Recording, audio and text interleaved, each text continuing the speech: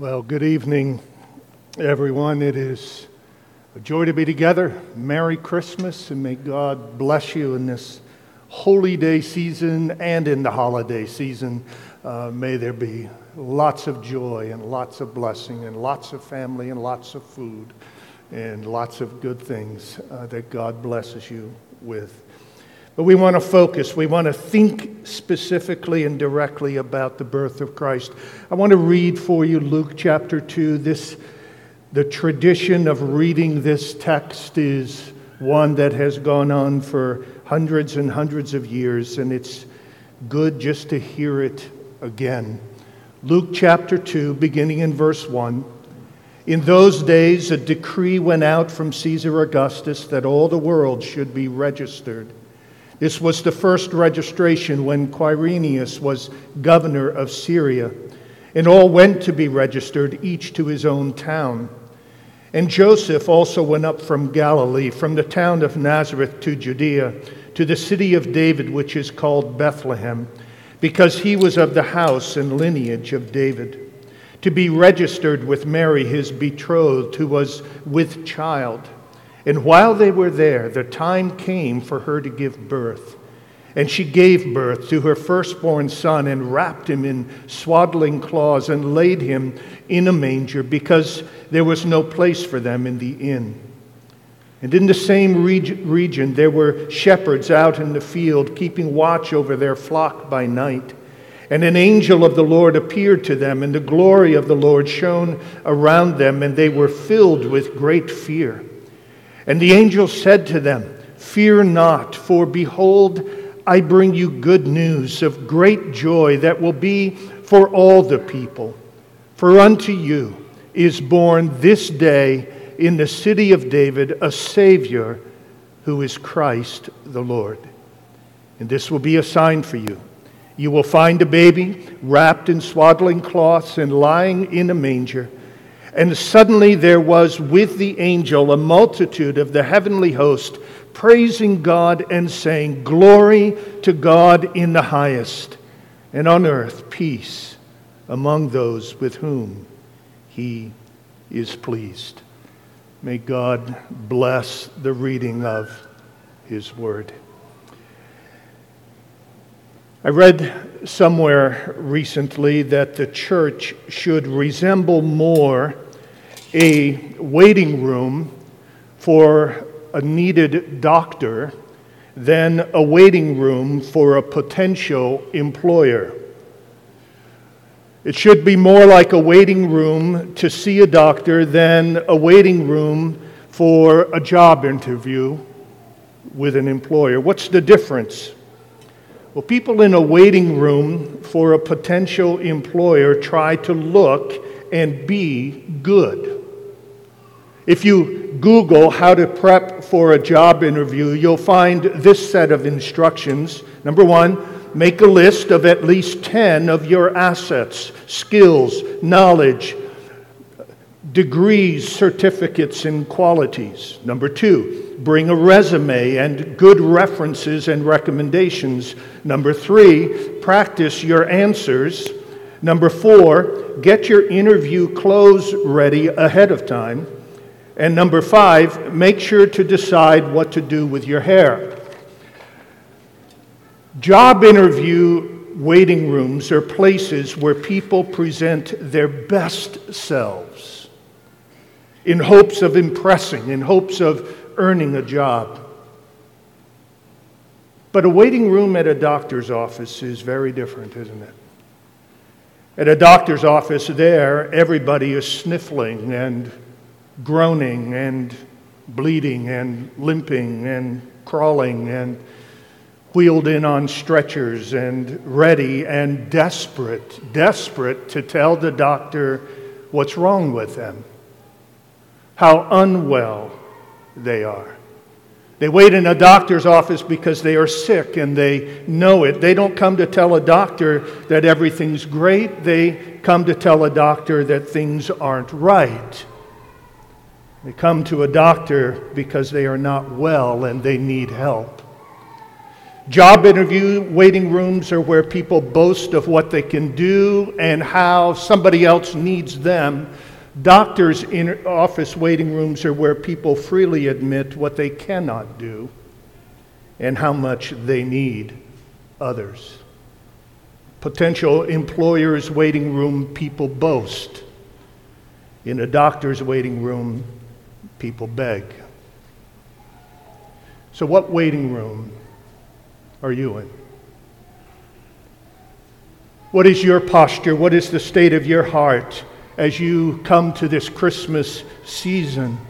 Can I suggest, friends, that you and I will understand Christmas, we will grasp Christmas only if we see ourselves as being in a doctor's waiting room, not an employer's waiting room. Some of my favorite Christmas texts are those that tell us point blank why Jesus was sent, why he came. They don't leave us any doubt. Let me read a few texts to you and just receive God's word. Luke chapter 5, verses 31 and 32. Jesus answered them, "Those who are well have no need of a physician, but those who are sick. I have not come to call the righteous, but sinners to repentance." Jesus is saying, I'm not an employer looking for gifted, competent, worthy people. I'm a physician, and I'm looking for those who are sick, and they know they're sick, and they know they're weak, and they know they're dying. Luke 4, verses 18 and 19, "The Spirit of the Lord is upon me," Jesus says, "because he has anointed me to proclaim good news to the poor. He has sent me to proclaim liberty to the captives and recovering of sight to the blind, to set at liberty those who are oppressed, to proclaim the year of the Lord's favor." Luke 4 and verse 43, "I must preach the good news of the kingdom of God," Jesus says, "for I was sent for this purpose." 1 John 3 and verse 8, "The reason the Son of God appeared was to destroy the works of the devil." Amen. John chapter 10 and verse 10, "I came that they may have life and have it abundantly." John 18 and verse 37, "For this purpose I was born, and for this purpose I have come into the world to bear witness to the truth." Jesus came not to give his opinion, not to give his options, but to tell the truth, to speak the truth by which we are set free. 1 Timothy 1 and verse 15, "The saying is trustworthy and deserving of full acceptance, that Christ Jesus came into the world to save sinners." Hebrews 10, "Consequently, when Christ came into the world, he said to the Father, 'Sacrifices and offerings you have not desired, but a body you have prepared for me. In burnt offerings and sin offerings you have taken no pleasure.' Then I said, 'Behold, I have come to do your will, O God.'" And what was the Father's will? Hebrews 10 goes on to say that it was that his Son, in that body that had been given to him, would offer up that body as a sacrifice for sins, to open up a new and living way for us into God's presence. So as you put all these texts together, why did Jesus come? Or maybe differently, who did Jesus come for? He came for sin-sick sinners. He came for the poor in spirit, the captive to sin and suffering, the slave to addiction and oppression, the blind to God and truth, the devil oppressed. He came for the unrighteous. He came for the barren and unfulfilled who long to have an abundant life. He came for the guilty who need a sacrifice for their sins. He came for the spiritual and moral outsider who needs a sacrifice to provide a new and a living way into God's presence. Christmas is for people who are in the spiritual ER. It's for people who know they are very unwell. They need a Savior. Christmas is for sinners. I imagine you've heard it said, as I have many times, and I have said many times, Jesus is the reason for the season.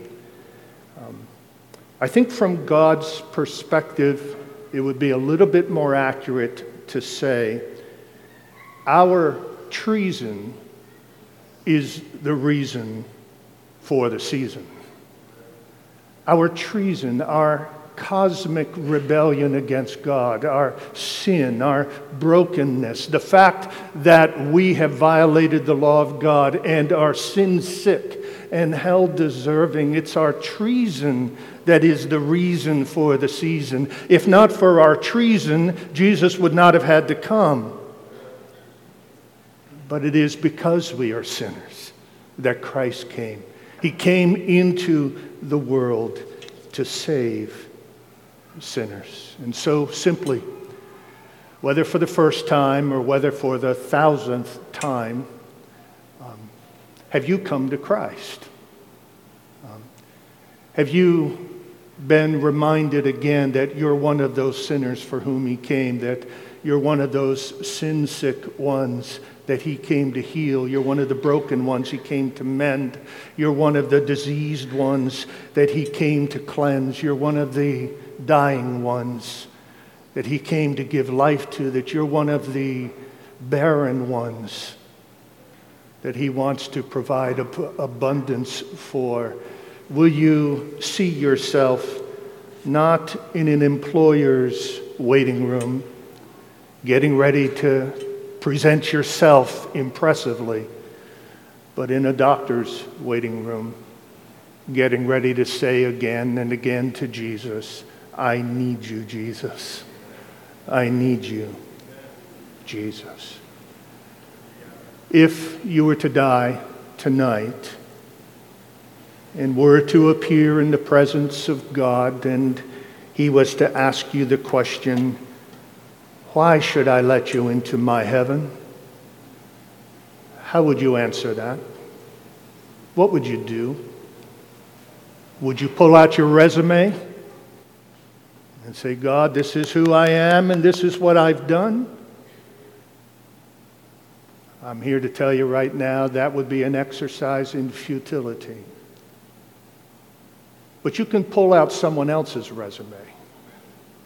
You can pull out the resume of Jesus, who lived a perfect life, and He died as a sacrifice for our sins on the cross, to bear the penalty and the curse for our sins, to earn our way into heaven. He, through His sacrifice, paid the price for our sins. He, through His righteous life, earned our way into glory, earned our way into heaven, so that whether tonight or next week or next year or 40 years from now, when your turn comes to stand before the Father, you'll say, I have the resume of Christ.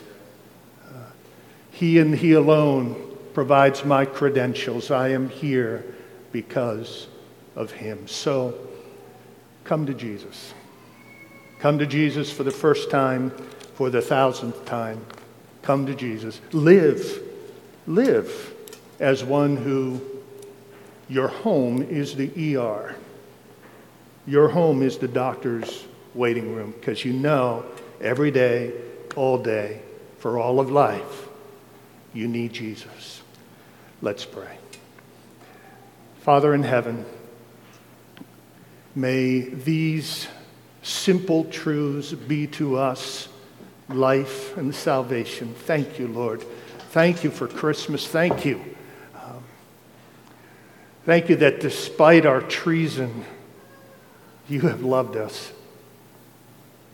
And because of our treason, you sent your Son for us. May it be that every single person here